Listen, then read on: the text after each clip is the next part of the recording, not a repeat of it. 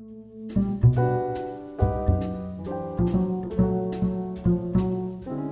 everybody, welcome to another spooky episode of Divided Films, the podcast where we talk about movies that audiences and critics don't agree on. I'm JJ, and with me as always is my co-host Keith. Hello! And with us today, coming back to the podcast, is our ghoulish guest, Bobby Torino. Ooh. So scary. It is Halloween. We are just trekking along here with our scary movie lineup. Last week we talked about The Craft, and nice. yeah, that was a fun one. And I think we got another fun one lined up here with the 2004 horror movie Saw, directed by James Wan and starring Cary Elwes. This movie falls into the category of having a negative score from critics and a positive score from audiences. So on Rotten Tomatoes, critics gave it just a 51%, but audiences gave it an 84% approval. So 33% difference there. And the critics' consensus: Saw ensnares audiences with a deceptively clever plot and a myriad of memorable, nasty set pieces. But its lofty ambitions are undercut by a nihilistic streak that feels more mean than profound. It's quite a long consensus there, and a bit of a mixed bag. So let's get started. I mean, is it safe to say we all saw this movie? We all saw when it came out in 2004, because it definitely made a big splash, and I feel like it was a movie that everyone was talking about at the time. No one can deny its cultural impact. That is for sure. Yeah, right. And not only that, I mean, I feel like it also kind of changed horror movies for that decade, shifting a lot of emphasis more on like the gratuity of violence, for better or for worse, one could argue, but definitely has made itself a staple in the horror genre when one looks back over the decades. I mean, it's memorable for lots of different reasons. Obviously, like the violence and the traps. It's like very interesting, creative ways that they come up with to have people hacked up and sliced and mutilated and stuff. And I feel like that was the initial draw in, because people going into it knew that this was going to be a level up in violence than they had gone in mainstream movies, at least prior to that. And I think it does deliver on that for sure. But what was has your opinions changed on this movie and rewatching it now as opposed to when you watched it back in 2004? Let's start with Bobby. Yeah. So, wow, it's actually funny that I'm back for another film from 2004. It's gonna be I was saying, man. Theme, right? So, and boy, 2004 was like hell-bent on killing people with epilepsy, because everything was just so erratic and frenetic and absolutely bonkers. Yeah, there are a lot of these shots. Speaking. There's a lot of these like really quick cuts and shots of the camera moving really fast and things getting sped up and stuff, and in moments of chaos. And for me, that's like a cheesier element of the filmmaking here that I kind of didn't really like as much now as I did maybe back then. That was my point that I was trying to get to there. Yeah, it has changed a little bit, in my opinion, but I mean, it is a product of its time, and we'll get into that a little bit. Mm-hmm. That is for sure. I'm actually divided. My opinion is so divided on this film. It is actually a divided film for me. You're a divided Bobby. Yeah, I'm divided on it right now. So maybe we'll see where we land. Yeah, maybe my opinion will formulate a little bit more as we continue our discussion. Yeah, we'll see where it goes. So that'll be interesting, like to see how your opinion forms by the end of this conversation. But what about you, Keith? Has your opinion changed at all for better or for worse over the years? This is why we have escape rooms, right? This is the reason why. Like, I was thinking that this is the original escape room. Yeah. I loved this movie when it came out. I remember it being this and the second movie are the only ones that I've seen. and they were both great movie experiences. I thought like that is a movie to see in the theater with like a full sold out, like everyone's reacting the best way. My thoughts have changed on it in like in a way that it's like, okay, as I've gotten older and especially after watching it this time around and doing like research on it, I love the humble beginnings where horror movies start out, like the humble beginnings of Halloween or Texas Chainsaw Massacre. And this one is really just two young Australian kids who did not have the budget, who had the budget for one setting basically, and you had the start like James Wan as a starting out director and Lee Rennell who has a starting out writer and actor. He's a better writer for sure. Yes. And I've grown to appreciate it more and more. I still love this movie. In terms of like a movie itself and not as a franchise, as a movie itself, it's a good, like, I don't know, it keeps you entertained. It may not be for everybody. As a franchise, it's also a good beginning, like, because all horror franchises either end up in space or they go to New York or something. They get into goofy territory, and I'm positive this one went into goofy territory. But this one, it kind of, I don't know, it seems like a very good, humble, I guess I would use the word, humble beginning from like an independent, I think it's the biggest horror franchise. Like it's $1 billion franchise now. I mean, the first movie itself, you're right, humble beginning. So the budget for this first installment was $1.2 million, right? It makes sense. They're these two inexperienced guys. But then it was a huge success because it made over $100 million worldwide. That's like really crazy. I mean, horror movies typically have that kind of like low risk, high reward because, you know, a lot of horror movies will have a lower budget, but this is an extreme case of that. And I was looking it up. By the third movie, they were getting $10 million budgets, which is still low compared to many other genres, but still, you know, you multiply your budget by 10 from the success that you had. You know, there's kind of a feel of that. You know, obviously you have this one setting for most of the movie. They're in this like dilapidated bathroom type setting, and the whole movie is kind of told through flashbacks and flashbacks within flashbacks. You know, it gets a little much at times for me. Too many flashbacks. There's a lot of twists too. We'll get. I mean, I did say to myself, like, right. Jesus, like. Well, the twists are basically the other thing that people were excited to talk about, because I feel like that is not something anyone expected of a movie like this, to have a genuinely surprising twist at the end. You would just think you're going to get in there and people getting hacked up, but it's actually a lot of mystery elements to the story that keep you intrigued. I mean, it starts out basically in a very intriguing premise, right? Two guys locked up in this bathroom. It's a very much like, what would I do in this situation kind of movie. So a lot of people I would talk to is like, oh, I would do this, I'd do that. And yeah, at the end, you have that big reveal, which maybe when the more you think about it, doesn't make a ton of sense. But in the moment, you know, for what it's worth, it's like, oh, okay, they did set this up. They did put thought into it. And so you rewatch it and you can kind of see where they plant the seeds. But again, even though if you put too much thought into it, it kind of falls apart. I mean, they expand upon all that in like the sequel, like Tobin Bell and John Kramer, I think his name is. But Saul, like that has become, like he's become an iconic horror movie character.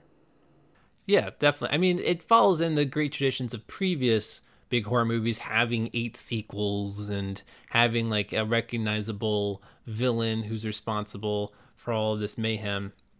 And, you know, people kind of have their favorites of the sequels. You know, some work better for others. I mean, I only saw up to the third movie personally. I'm aware of a lot of things that happen in the later installments. You know, maybe I might have YouTubed some of the scenes later on. And I'm aware that the later installments bring back some characters or plot elements from the first couple movies. So they try to maybe pay that off for the loyal fans. But I only got as far as the third one. Did you guys watch more of the sequels? You got further than me, JJ. I got to 2. Same here, too. And then maybe I'm that. I gave up after 2. I have read a little bit about some of the later sequels and the direction they took, and I'm interested in seeing Spiral, I guess, eventually. But Saw 1 and 2, it's fine for me. I think where the concept is probably best done in those movies, and honest, 2 isn't terrible, although you can already see it starting to spiral, no pun intended, into an exploitation, into more exploitation with the focus being on the traps and all the ways you can kill someone. Whereas the first one is a genuine mystery thriller where things don't add up. I'm going to agree with you. Him being there the entire time and not even giving off the slightest hint that he was alive is a little bit of a stretch for me, but I guess they were so distracted, whatever. I'm not going to pick too much into it. For the sake of the reveal, right? Like, it's like, for the sake of the reveal. Because it is a surprising reveal. It is good. It got me.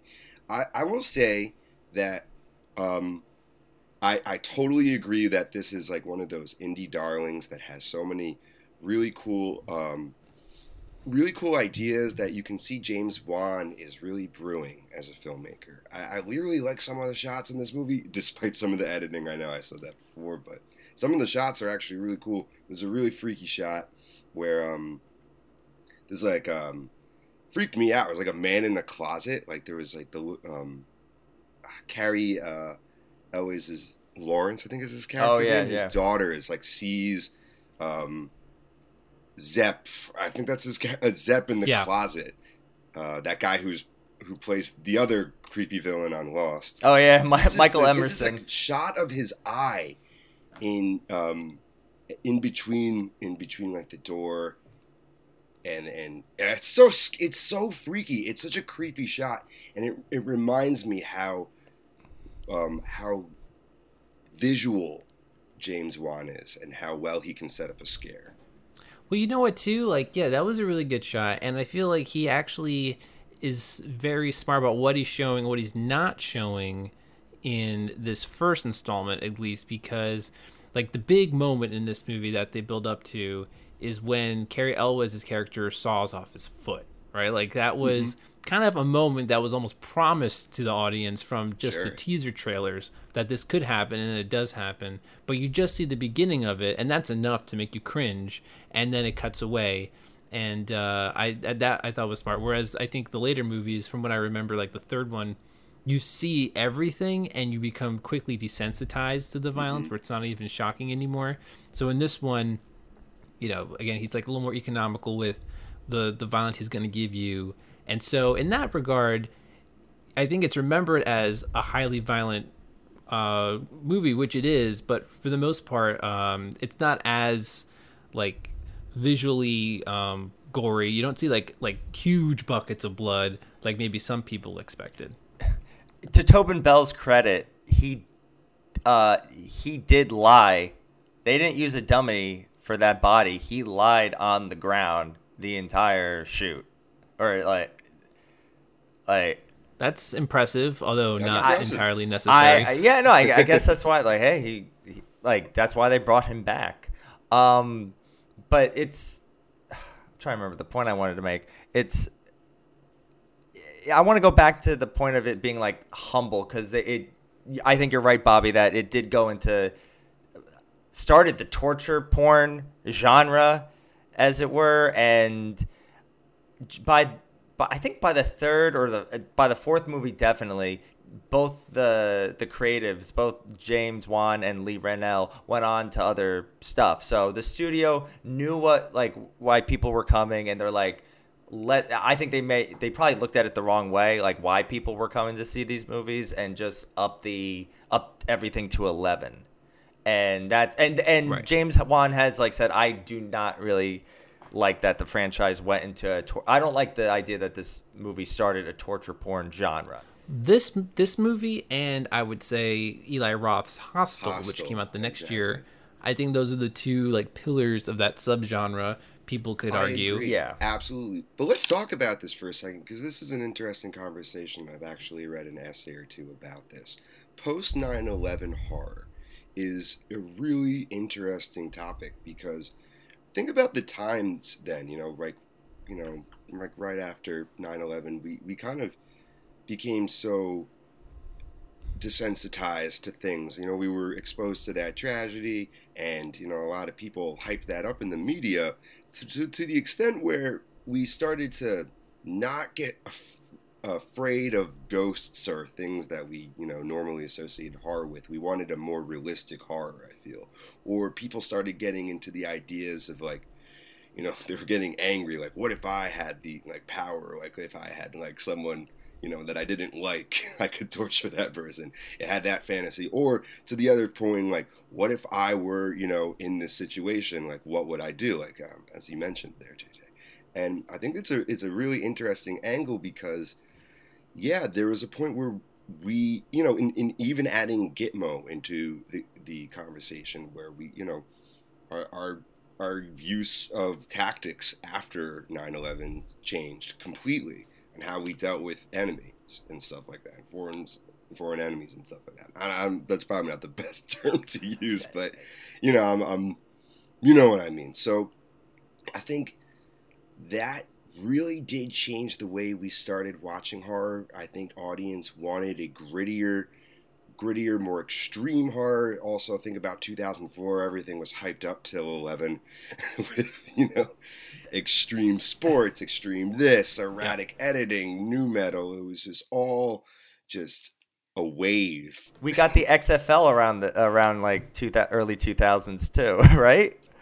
Right. What's so funny that you mentioned that, like, extreme. I was watching the other day the first Harold and Kumar movie, which is also 2004, and they also have these characters who are like extreme, and they're constantly like being assholes, and that's like the kind of culture that maybe fueled this sort of genre too, in the way people were getting into these horror movies, like the gritty, extreme part of it, the gratuitous violence of it all. I mean, the other franchise that comes to mind was the Final Destination franchise, which was before here. Like, the first two movies were like in the early 2000s, but the third movie is really when it started to get crazy violent, and that was in 2006.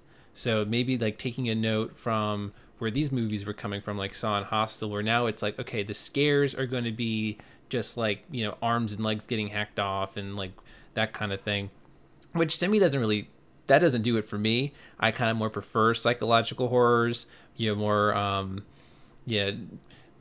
things that kind of play more on, your own basic fears. I mean, obviously there's a fear of being kidnapped and, having something horribly painful happen to you.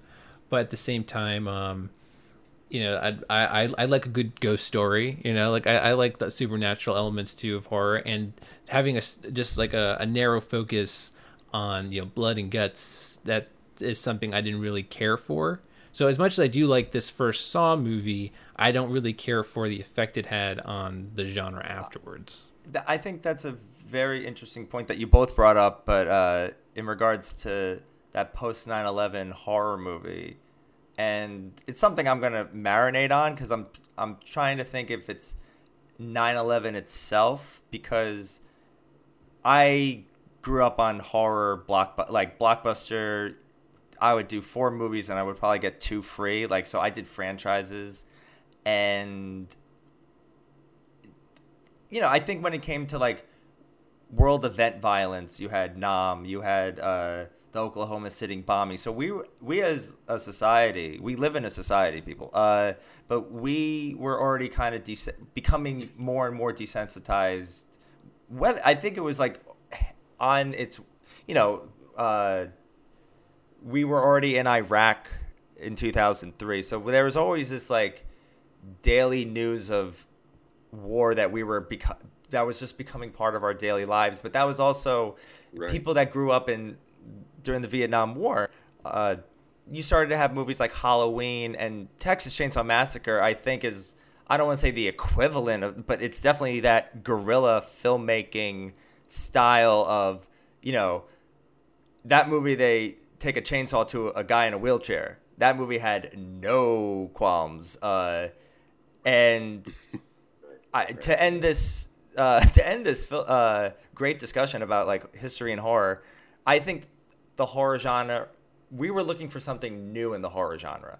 Scream kind of revitalized the slasher, and maybe the slasher genre ended with it ended again with Freddy vs. Jason, because I can't but we kind of, the movies that were to come out during the later 2000s were Saw, Paranormal Activity, Paranormal Activity is like in that era. That was like late 2000s, right? 2009, I think, was the first one. But I guess this idea of like putting yourself in the situation. And Right. I these think nightmarish it definitely explored. ghoul stories, Conjuring. I know that, and James Wan. And I know that's later, but these idea of like, we're all really into ghosts now. Like, that is the trend, where the trend has gone. Well, like, you know, ghosts, demons, that kind of thing. That's kind of come back in the last Techno several horror years. is becoming big too. You know, with Squid Games, Black Mirror, a lot of that is becoming very prevalent. Yeah, like dystopian kind of yeah, horror. dystopian horror. You know, there was actually another prevalent horror genre in the 2000s that comes to mind, which is J-horror, which I think I mentioned during our episode on The Ring. Like, in addition to like torture porn horror, which again, those are two words I do not care to have next to each other. No, you're not wrong. Not a fan of that. But then you also have the J-horror movies, you know, these kind of lame remakes of Japanese horror movies, and those kind of were, besides The Ring, were all like big tanks. So it was kind of like a rough goings for horror movies, I think, in the late 2000s. I feel like I almost thought we weren't going to get good horror movies anymore for a while. Like the Saw movie definitely was a jolt and, you know, gave us something unexpected. But then it was, I feel like, such a high in shocking violence that it was almost hard to find something that would, reinvigorate that fear again for a while. And I feel like it wasn't until a few years ago that we saw Hereditary that I finally saw a horror movie that truly was like shocking to me. So I mean, I need to maybe get into those other, like The Conjuring. I haven't really seen. I heard those are good. So and I appreciate what James Wan was doing in his earlier career. I should check out The Conjuring and see, you know, where we just got out of a relationship with slashers again, and so we were kind of dating around. That's how, like, you know, we went to we were kind of seeing what stuck, and you know, people went out to see the first Saw movie, and of course they made 11 of, like, you know, that turned into a big franchise, and they made one every year. I didn't realize that until I was looking into it. Like, there was one every year from 2004 to 2010. They made 7 straight years of Saw movies, and like they all made a ton of money, and that's why like it has a huge following now. And it's like I said, they tried to pay off the fans who stuck with it by like bringing characters back, and you know, you had all these twists at the end of every movie that you came to expect. So that was crazy. You just had like this dominating franchise that ruled the genre for pretty much over half a decade. And to your point, JJ, I would actually think it started with Saw, but there are two types of horror movies now. There are everybody goes to see The Conjuring. Those seem to be big box office type movies, the Fast and Furious type of horror. And then there's the art house, Hereditary, Witch, I love them both. You can love them both. I think they're two different kind of tastes, but I think it kind of starts with Saw, in that it is kind of this the little indie that could. Yeah, I mean, I like it anytime like a little budget movie, relatively like $1 million is not a little money, but relatively little money, does wind up being a huge success, right? The studio took a chance on these guys and it paid off. I mean, they even made like a short film prior to this, which is now in retrospect dubbed like Saw 0.5 or something. They had made like a short like prototype movie to show the producers. Like, they really hustled to get this movie going, which I respect. Rise and shine, Adam. You're probably wondering where you are. I'll tell you where you might be. You might be in the room that you die in. I find it interesting that the screenwriter was also one of the main actors in the movie too, because yeah, he was like hit and miss for me. I think we alluded to that before. I think at the end, when everything's getting intense, I think he gets a little better. But for a lot of like the first half of the movie, he does kind of just come off as whiny. Like his character was like a little grating for me for a lot of it. All that money went to Donnie Glover. Danny Glover. I was gonna say Donald Glover. Danny. A young Donald Glover, Danny Glover, and Carrie Elways as well. Those I thought those were interesting gets for the movie because they were two very well established actors by 2004. They had both done like very well known movies, and for them to be in this, yeah, they must have like taken like a big cut in their normal pay for a movie like this to only have a 1.2 million overall budget. Glover only worked for 2 days.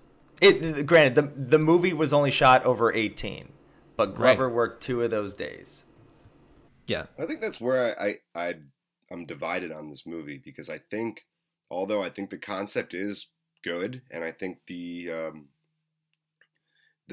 tension is pretty unbearable at points. I'll say that as well. The performances are distracting, and I really like Leigh Whannell as a writer and a director, and I don't think his performance here is very convincing, and more so when he has to actually where he has to lie and act. And he does like this choking thing that was hilariously cringy. Bad. It's so funny and cringy, and I guess it was supposed to be comedic because he was so bad, but I don't know. I think it was too much on that extreme, and then even like Carrie Elways, he is a norm. Yeah. I thought first of all, flat. His English accent slips out multiple times in the movie. I was so distracted. I was like, good. Oof, like that. Yeah, he's done usually pretty good American accents in other movies. And again, at the end of the movie, I think he's really good bringing the desperation and the intensity level up when things are all like, coming to a head. But for a lot of the movie, I think he comes off as like goofy a little bit unintentionally or just kind of awkward with some of his line readings. I don't know. I recently watched Liar Liar, and not once did I ever question if Carrie Elways was, American or if he was English. And maybe because he is a little goofy and a little Magoo in that movie, but it just doesn't work here. I think it's a little flat when the times that he needs to emote, that's when the accent comes out, and it's distracting again. And I think because these two are the main focus of the movie, it does put a bit of the dent in my overall rating. Yeah, right. I thought it was so interesting that you have two non-American actors, as the main two characters holding the whole movie, basically putting on their American accents, both of which are a bit shaky throughout the whole movie. So I thought that was kind of like, you would think maybe pair one of them with like an American actor just to hold it a little more. I don't know, or just make one of them actually English or Australian. These are two people that have done great work. They have a great catalog of work, both of them, seriously. And this is like one of their most popular films, and I think both of them in it, they're lackluster. And I thought that back in the day. I remember seeing this young in 2004. I was like 12 years old, and I was thinking like, I don't believe these two performances. They're almost hilariously bad. And now even today, like the way I try to accept it is the way I try to accept James Wan's recent film, Malignant, which we could talk about that one next year, I think, because that is a divided one as well. All right. Is that if he's doing what I think he's doing and he's having fun and leaning into the B-movie-ness of this, of the concept of Saw, then I totally respect that. That puts it up a few points because he's just trying to replicate the exploitation films that he grew up with, and he was just kind of showing off that style, just like he was trying to make a giallo with Malignant. And make a bonkers movie with that, right? In that regard, like, I want to believe that a lot of the choices he makes are intentional. He is such, like, and I'll have to reiterate, he is such a visual director. I really appreciate his cinema, the way he moves with his camera, the way he sets up scares, the way he builds tension. It's palpable. That scene where Lee Winnell's character Adam, he's got his camera. It's a very dark room, and he's just using the flash to sort of guide himself through his dark. Right, and then right. the pig pops up, and I thought that was a very decent scare. Even today, I forgot about that scare. I was like, oh, that got me. I think he's really talented in that regard, and you can just see there's the ideas that he was having, right? I really appreciate James Wan's direction, is all I'm trying to say. And I think on a very small budget, he does a lot. Even with, there's this car chase that is so silly. It's so low budget. The cars aren't even moving. It's definitely like filmed in front, like in a black background with smoke all around. And like he's using his editing techniques to make the cars like shake. And it's so low budget. They're not really driving cars. But it just reminded me of just films from the 70s and 80s that try to get away with some of the bigger set pieces and creative ways. And I appreciate James Wan for that. And that's where I like the movie. I can even say that there were points where I was on edge. But there are just moments too that I just... Yeah, I hear you, man. I don't enjoy as much. It's too bad. For a lack of a better term. I would say that the movie could be a lot better if, say, like, the dialogue was a little tighter, and you're right, like the performances were a little more focused. Because you're right, as a director, I think James Wan is doing like the most with the little budget he has. He's very resourceful. I mean, you're right. That car chase sequence sticks out to me as just kind of like a hokey thing that they even like show it too many times. They cut to it like 3 times. This them in a car and it zooms in on them in the car. It's like, all right, like we know they're driving. Like just move on. There's like some hokey stuff with that. Even there's a few times of like these really quick shots that are really disorienting. Like with what was the character who's in like the bear trap, right? Like the one who survives. Like there's, like it spins around her like 10 times. It's like whoa. I like that. You're trying to establish. Because I do think it's disorienting. I get you're trying to an extent. You're trying to create the the chaos of the scene and try to get into the head of the character whose like head is literally spinning, trying to wrap her brain around the situation she's in. But I don't know, it was a bit overdone for my taste. Even if you'd like it, Keith, I like feel for me that if he maybe didn't do that as much in that particular sequence, I mean, I'm not saying it's an acquired taste. I do get like why it can be a turnoff for people, but I could see the character was in a frenzy. What can you do in a room that we can amplify with editing and camera work? My question to this, and it doesn't take that many points off of the movie for me, but Danny Glover is just there for the twist. Like, he is just a character who serves to be a twist, right? Like, I know you need a cop. I feel like they should have given him... I was, like, surprised that he maybe didn't play into the climax a little more, because the more I thought of him, I'm like, oh, I don't think he actually really helps that much. He chases down this character, but the wife, the doctor's wife, is able to save herself. And then he is like shot and killed trying to chase this Zepp guy, who's then defeated by the other characters anyway. So like they keep him in the movie, but then I'm not even sure why. He's an exposition dump, yeah. But he's a really prominent A-listing exposition dump, so that's why they got him. I don't know why his character is is now that you talk about it, pretty pointless. He's there. He mentions John's name in the beginning, and he sort of sets up that plot point that it's going to be right. I mean, also that John sequence, at the end. the sequence where his partner gets killed.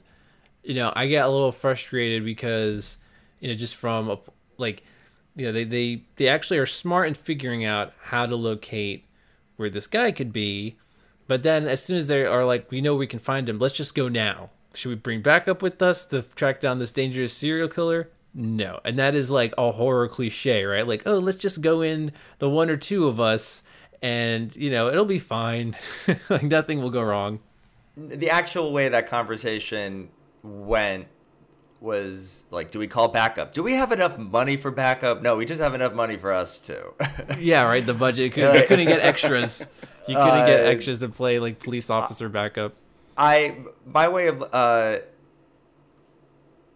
kind of forgot what happened to Danny Glover's character, and then when I'm watching it again, I was like, oh, him getting killed midway-ish through the movie, I like. That actually is a good, like, okay, the cop cannot stop this.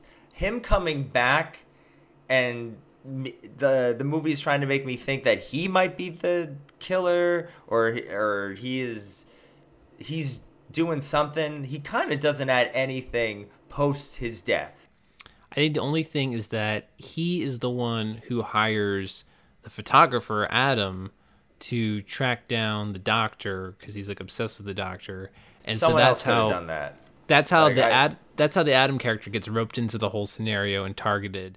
Hello, Amanda. You don't know me, but I know you. I want to play a game. Here's what happens if you lose. The device you're wearing is hooked into your upper and lower jaws. When the timer in the back goes off, your mouth will be permanently ripped open. Think of it like a reverse bear trap.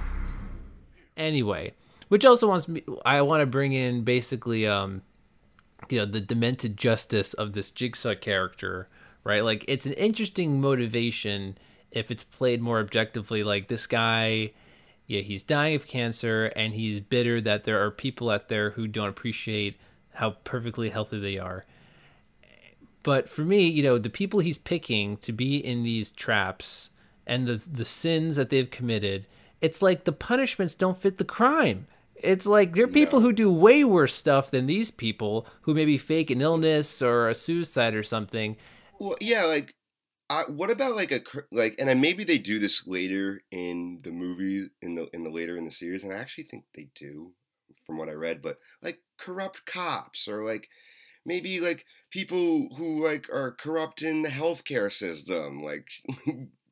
Right, someone who's doctors. I don't know, like someone who's actually like deserves this type of vengeance, because I think it is still effective that like people, you could still bring personality and empathy to a dislikable character, but these people weren't like that bad. Just really annoying. Just annoying. They were doing things that like. That was their biggest sin. What was the doctor's thing? He cheats on his wife. There's tons of people who cheat on their partners. Like, I think he only chose him because like he was the doctor, like reading his report or something. It's just, and also how does this? If you think about this movie too much, this kind of thing, it's like, how does this guy find all these random locations? How is he able to kidnap all these people? Again, the more you think about it, the more it falls apart. That kind of thing. But for me, just like by the second movie already, it's almost as if you are supposed to think these people deserve it, and that's where I really fell off the franchise. Sure. It's like didn't they deserve it in the second movie? I'm trying to remember if they. I'm sure if you do deserve it, I'm sure they do. But I will. You're supposed to almost like enjoy the fact that it's happening to these people. Like in the second movie. Well, you know what the thing is. Mm-hmm. I think it's on the other side of that, because I did just say that why aren't the targets nastier? And I think that's also maybe a smart move on their point to get people who have done maybe despicable things like cheating, but like not like overly horrible things like murder or, you know, as even like assaults or something like that. You know, cheating is bad, adultery is bad, but maybe that's why like we feel so bad for these characters, because maybe we do feel that these characters possibly could be redeemed and they're really not terrible. They made a bad mistake and now they're just getting they're getting, you know, vengeance against them, and now you're divided on how to feel when they die. And I think that's also a really effective tactic that horror can do. The drug addict had the most compelling one, and it's not coming at, like, it's more from his point of view of just like, hey, you have been taking life for granted. How much are you willing to take now that your life's on the line? But that was only that one woman. Are you willing to disembowel somebody to save your life, basically? Yeah, well, he's like trying to make, he's like a pariah. Like, come on, like, you are a horrible person too, Jigsaw. Like, it's so self-righteous. But even the idea when she frees herself, that woman frees herself from the bear trap thing, and then the little Jigsaw doll comes out, and he's basically like, you know, you won't take life for granted anymore. It's like, if I'm this woman, I would be like a total shut-in after this. Like, how traumatizing is that? That you almost had your face ripped off and you only lived because you disemboweled some guy while he was alive. That's like insane. Right. You know what kind of reminds me of? Like, this is like kind of a stretch of a connection, but it reminds me of like this old SpongeBob joke when like he breaks into someone's house to teach them to be safer about leaving their windows open, and they run out screaming, and he's like, hope you learned your lesson. It's like this, to me, it's like a similar thing where you basically traumatize people into like appreciating life, I guess. I don't know, kind of a mixed message. I think that's the fun of dissecting any horror franchise, but this horror franchise especially, where a good therapy session, like, I'd love to see that movie of him just like, yeah, okay, I don't like people that litter. They need, like, people that litter do not need the guillotine. Yeah, right. It's like, oh, you didn't say God bless you when someone sneezed. Now you must cut off your arm or else you'll be burned alive. It's like, okay, that seems fair. I'll give you on the fencers. I think for this movie, it's like, oh, I kind of get it. Like, I think that's all. Like, I kind of get it. The guy is terminally ill, and he's going after, like, you're right, Bobby. Actually, the more I think about it, like a corrupt cop or a corrupt healthcare official, that would have made a more compelling character that I bet if James and Lee listen to this, they go, yeah, we were in our 20s and we didn't think about it. I totally understand that. Right. But yeah, I don't know. They made a cool puppet. Like, they made I was just cool gonna say puppet. that's what brings me to recommendation zone for me. I really love that puppet. It's actually freaking awesome. Yeah, I mean, it's a horror icon. It's a really great puppet. And we don't get that. We don't really get horror icons that much anymore. That's why I think, you know, this movie does fall into a good tradition, or that great tradition of past franchises. You know, you have, you know, in your history of horror, this is like the image you'll see in maybe your like Hall of Horror Fame or something, is the Jigsaw doll representing this era and genre of horror movies. Actually, because it is memorable. I am curious, and we are in the Halloween season. What and not like, I'm not talking about like Hereditaries or The Witch or like, but when it comes to horror franchises or horror movies, do you have like, what is your standard gold standard? Or to you, because I know you guys don't like blood, or JJ, you don't like blood and guts. I'm very curious. Well, no, that's not to say that like I will avoid movies that have that. Like, I'll watch a movie that maybe is so over the top it's done in like a comedy horror way. You know, I kind of enjoyed that. Like Evil Dead. Yeah, exactly. Okay. You know, something that's done in a more stylized way. You know, I'm not scared by it, but, you know, if someone's having fun with tons of fake blood, sure, go nuts. Evil Dead is right up your alley. Evil Dead is a great franchise. I think that's up there. You know, I have a weird soft spot for the Hellraiser franchise. It's like one I just watched that the other night. it's one like good movie and then a bunch of like really bad movies, but there's just something about it that I find kind of fascinating. I don't know, it's like a unique concept, I guess, but that's like one franchise I guess that comes to mind for me. I love For the Halloween season specifically? No, I mean like I Spooky think you season? can watch horror movies any time of the year. Sure, no, obviously, but to reiterate the question, Keith, do you want to? What are you asking for? A movie that's kind of indicative of the time, Like I'm kind of of this spooky season? like JJ brought up like this horror hall of fame, and I'm just kind of Well, yeah, because you have your like if you're on if you know, you're your Jason, yeah, if you're on the fence your, about this movie, Mike Myers. what franchise do you consider like close to your heart, or the gold standard of like horror franchises or movie? Oh, Yeah. sure. Yeah, so that's a great question. I'm with JJ too. I think something like Evil Dead is one of those horror movies that completely embraces its B-side. Sorry, it's B-side. That's Yeah, B movie. It's a total B movie, and I love that. And horror is such a broad genre. Yes. As we all know, there's social commentary in horror that it hits. There's just sometimes Yes. it just wants to be a stupid horror movie. Sometimes it's this out there to frighten you and in a very intense way. There's just so many there's so many subgenres of horror adjacent, that it's really hard to just pinpoint what franchise is the all culminating horror.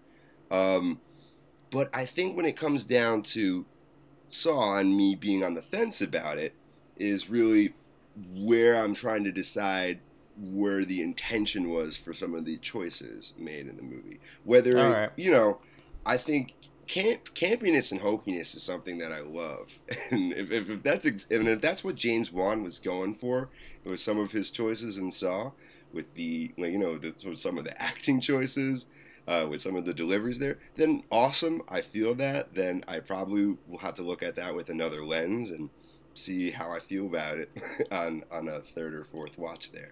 But it's the points where I feel like this movie wants to be something really, really intense in points, and then deflate some of that tension with its goofiness, and it doesn't tonally work for me always. But I also think that what horror movie does all the time. Yeah. Sorry, one of my I can kind AirPods just fell out.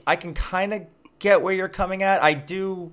When JJ was reading the critic consensus, it said I never got that this movie was trying to be profound. I think they just wanted to make a good, entertaining movie, and looking at it now, I'm like, yeah, there are some things that I don't know. I kind of get it. I kind of get the decision making, and especially when you read the production or like the behind the scenes, how this movie got made. I'm like, okay, maybe not everything lands perfectly, but I think of like how to me, Wes Craven has made some of the best opening for franchise. Like Scream and Nightmare on Elm Street are some of my favorites, and just because I think how the story, I think how he does horror and story structure and even characters is just, those are mine. Yeah, but two like really iconic franchises of the genre.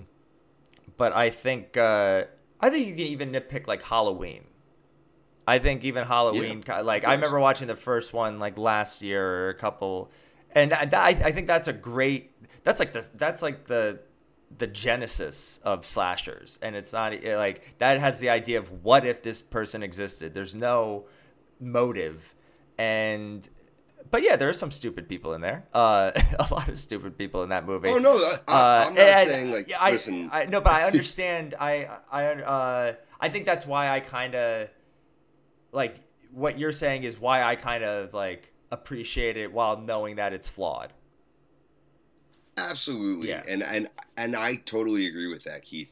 And that's where I'm starting. Like that's where I'm like more pushing towards I like this movie Yeah. rather than I dislike this movie, because I do think it leans into that, and to its credit, it gets a reaction out of me that other movies don't. So that is a point towards this movie.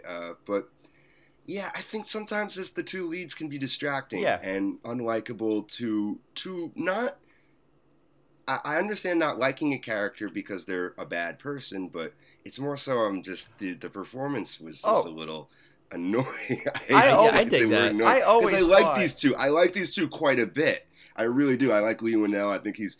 Oh man, I thought Invisible Man is great. Upgrade. I love him in Insidious, honestly. And I think obviously Cary Elwes, he's got great performances. A history of them, but yeah, they just don't land here, and because they're the focus to me, is why it's not going to be it's not the perfect experience for me, and that's totally fine. Yes. But I will say I really love a lot of things in this movie. That puppet, the twist, honestly, I think as silly as it is effective. It got me. It did definitely. It got all. No one saw that coming. There's like 5 twists. No one saw it coming. That's like one of those. That's like one of those things where it's like, don't tell anyone. That's like a real spoiler thing. Not to spoil for anyone at the time. You know, like you can't talk about Saw until you see it.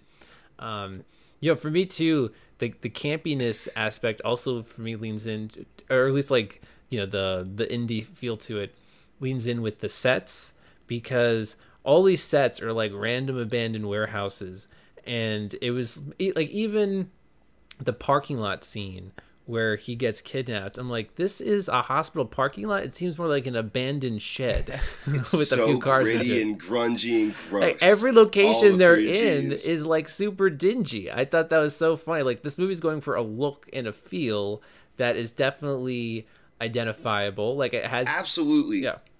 Absolutely. And to Keith's point, I want to just say, because you were saying, like, with the editing, it definitely is an acquired. I think, not that it's an acquired taste, because it might be, because some people might really just like that. But I think that it is effective, but just overused, I think, in a lot of scenes. I don't think the editing needs to be in every scene. I agree, though, Keith. I think that scene where she's trapped in the bear trap, that editing is extremely effective in that moment, because I do feel the tension of that thing about to freaking break her face, and I'm scared for her, and it is making the moment way more intense. I'm not going to deny And one thing that I think we can all agree on is that Cary, the doctor, goes, I know he's worried about his family, but he goes from like a 5 to a 20.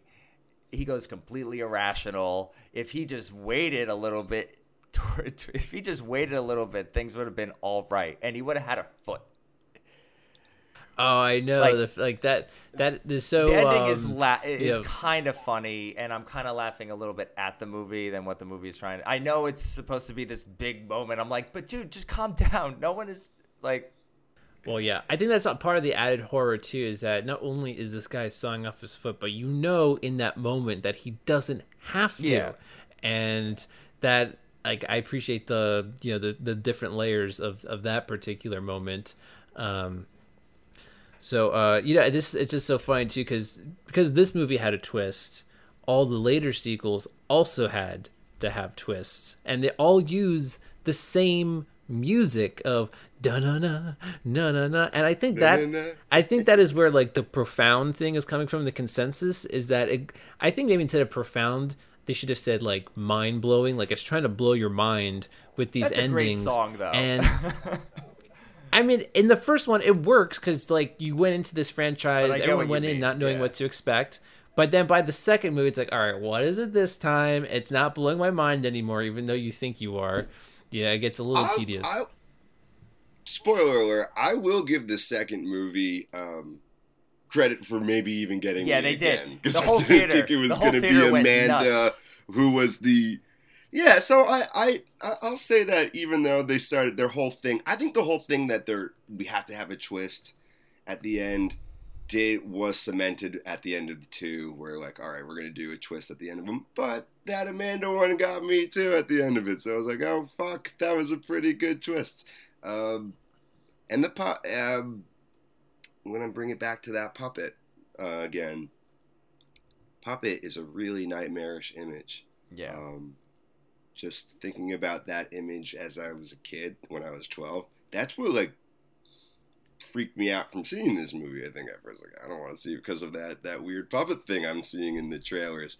It could have been silly, right? It could have they could have been really silly. It's a fine line where you have to make this thing like scary but not too like ridiculous.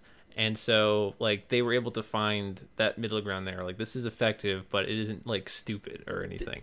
Do you think the Saw guy had bloopers? It's so close to being stupid with the bike. What's that? Oh yeah, it's with the bike. Yeah. It's so close to being stupid with the bike. It's like a tricycle. Yeah, on his trike. It's so close, and yet it's still like, yeah, it's a little eerie when he's driving on. Do you think they had bloopers? Not the movie itself, but when he's recording the puppet, not everything like line. Like I want to see like the outtakes on like "Hello, John," and the mouth not lining up. It's like okay, like lining up. Yeah, right. Like they took him a few kills to get that.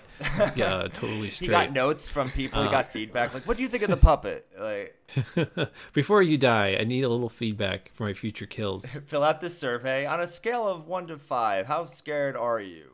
You took money from him to invade my privacy. How could you do that? Call it my need to eat. Right. You know what, Adam? You're not a victim of this game. You're part of it. Oh, really?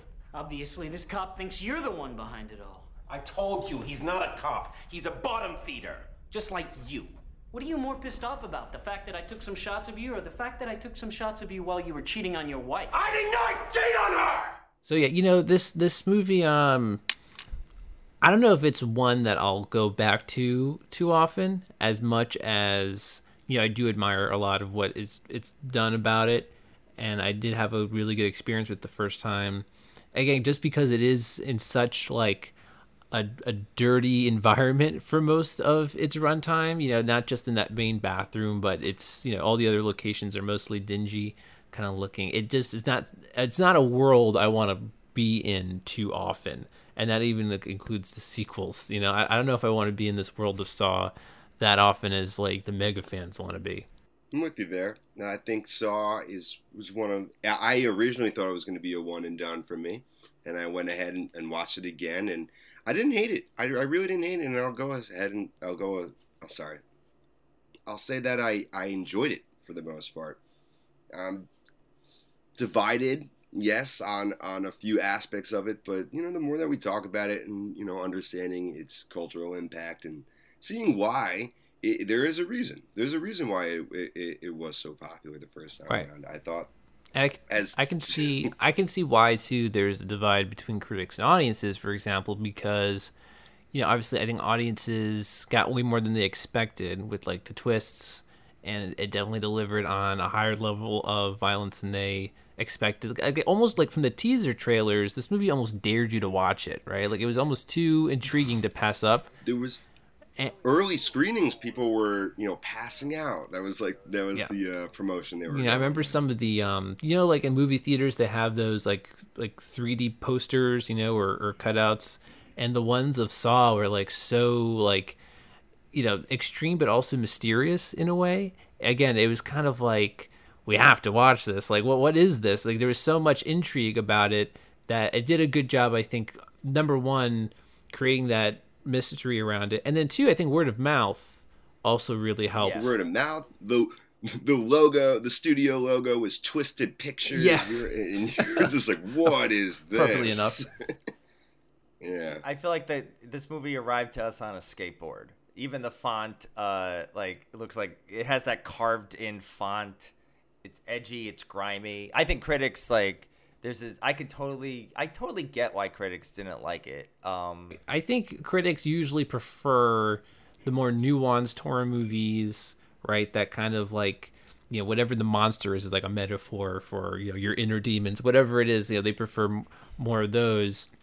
And, a more kind of grimy, blood and guts kind of horror movie is not as really up their alley, typically. Sure. Yeah.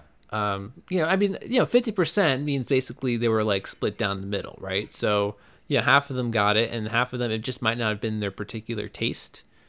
That's understandable. But again, like they're definitely, I think this movie in terms of audiences, there's like a niche audience that really likes the stuff, but it definitely captured a lot of people outside of that, which, you could say this is also a sleeper hit.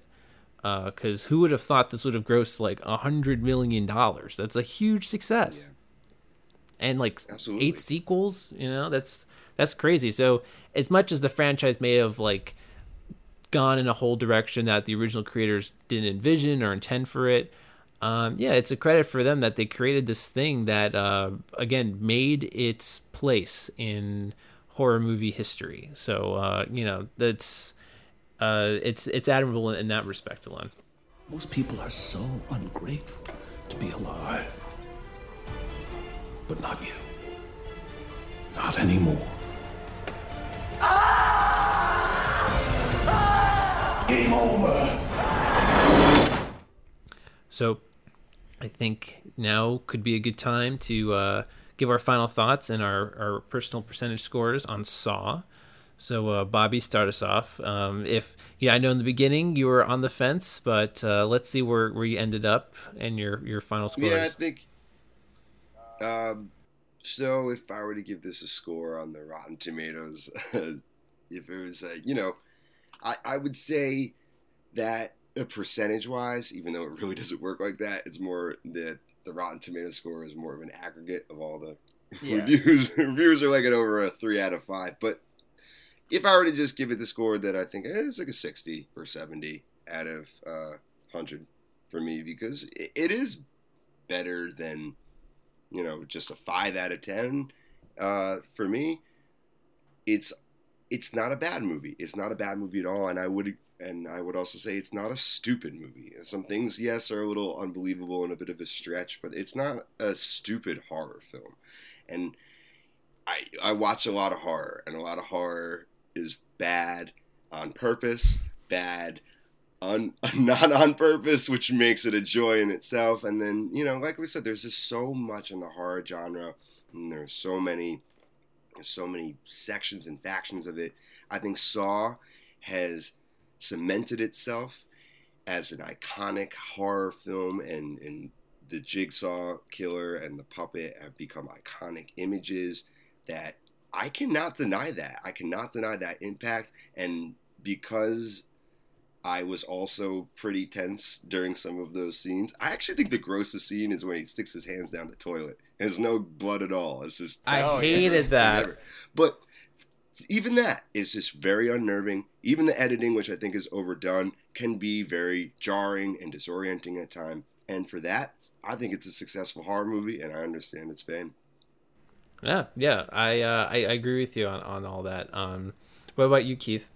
This is a fun theater movie. This is a fun sleepover movie. This is a fun movie to watch with friends. Does that make it a good movie? Not necessarily, but I think this Saw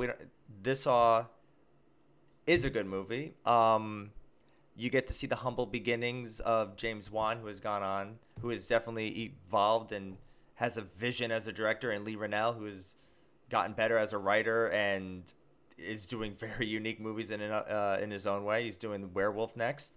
I was thinking, like, in terms of horror movie franchise first movies, it may not be in my top 5, but I think it makes my 6 to 10.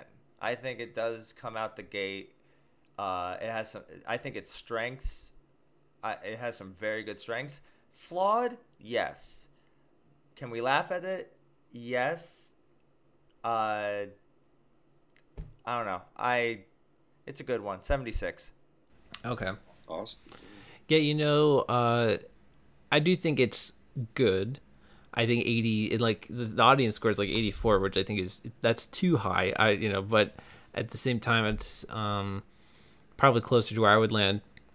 I just think, some of the moments I do laugh the most with some of the dialogue too is I think Cary Elwes has a line about Jigsaw where he goes, technically he's not a killer because he's never killed the victims himself. It's like, no, he's a killer. That's, there's some moments where the movie thinks it's smarter than it is.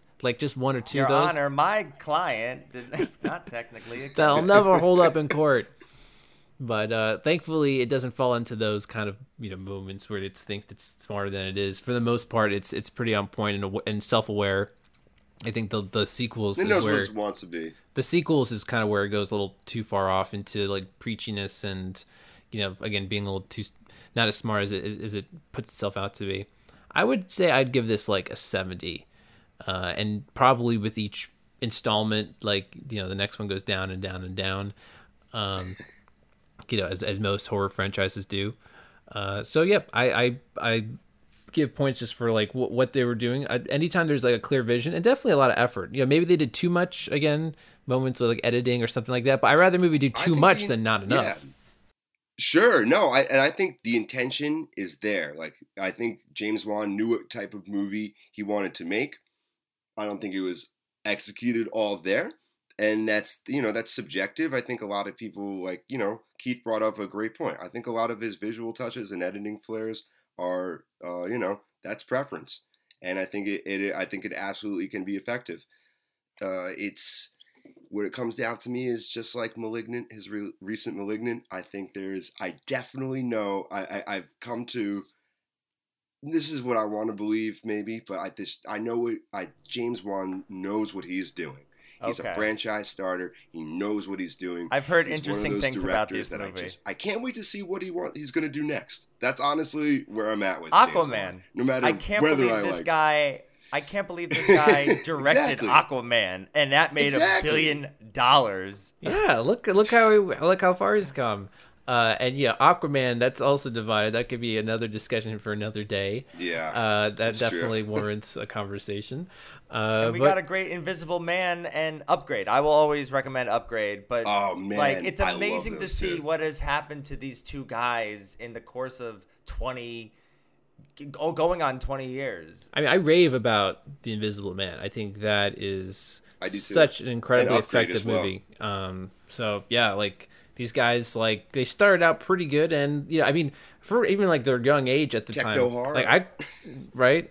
They just really admirable stuff there. So, Keith, what's our final score? With our powers combined, it is a 70.3333. So 70. 70%. So that makes sense to me. Yeah, I like that. I like that score for this movie for sure. So I officially decree that on Saw, we are siding with the audience.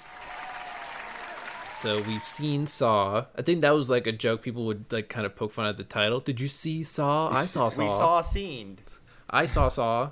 I had seen Saw. If people want to add that to their October Halloween lineup, I think that'd be a good one. And we have another one lined up for next week. So find out then what that'll be. But until then, thanks, Bobby, for joining us again for another great discussion. Thank you so much for having me. Yes, thank you, man. I love doing this. I hope the next movie is also from 2004. We're gonna get you out of this year. Don't worry, you won't get shoehorned into 2004. When did Van Helsing come out? 2004. No, 2003 actually. I think. I don't know. It might have been 2004. Maybe you will get shoehorned into this year. Who knows? My God, it is 2004. Your fate is sealed. Let's think about Van Helsing the next time I'm on the show. That'll definitely be a contender for sure. Thanks, Bobby. No problem. And thanks everyone for listening, and catch you next time.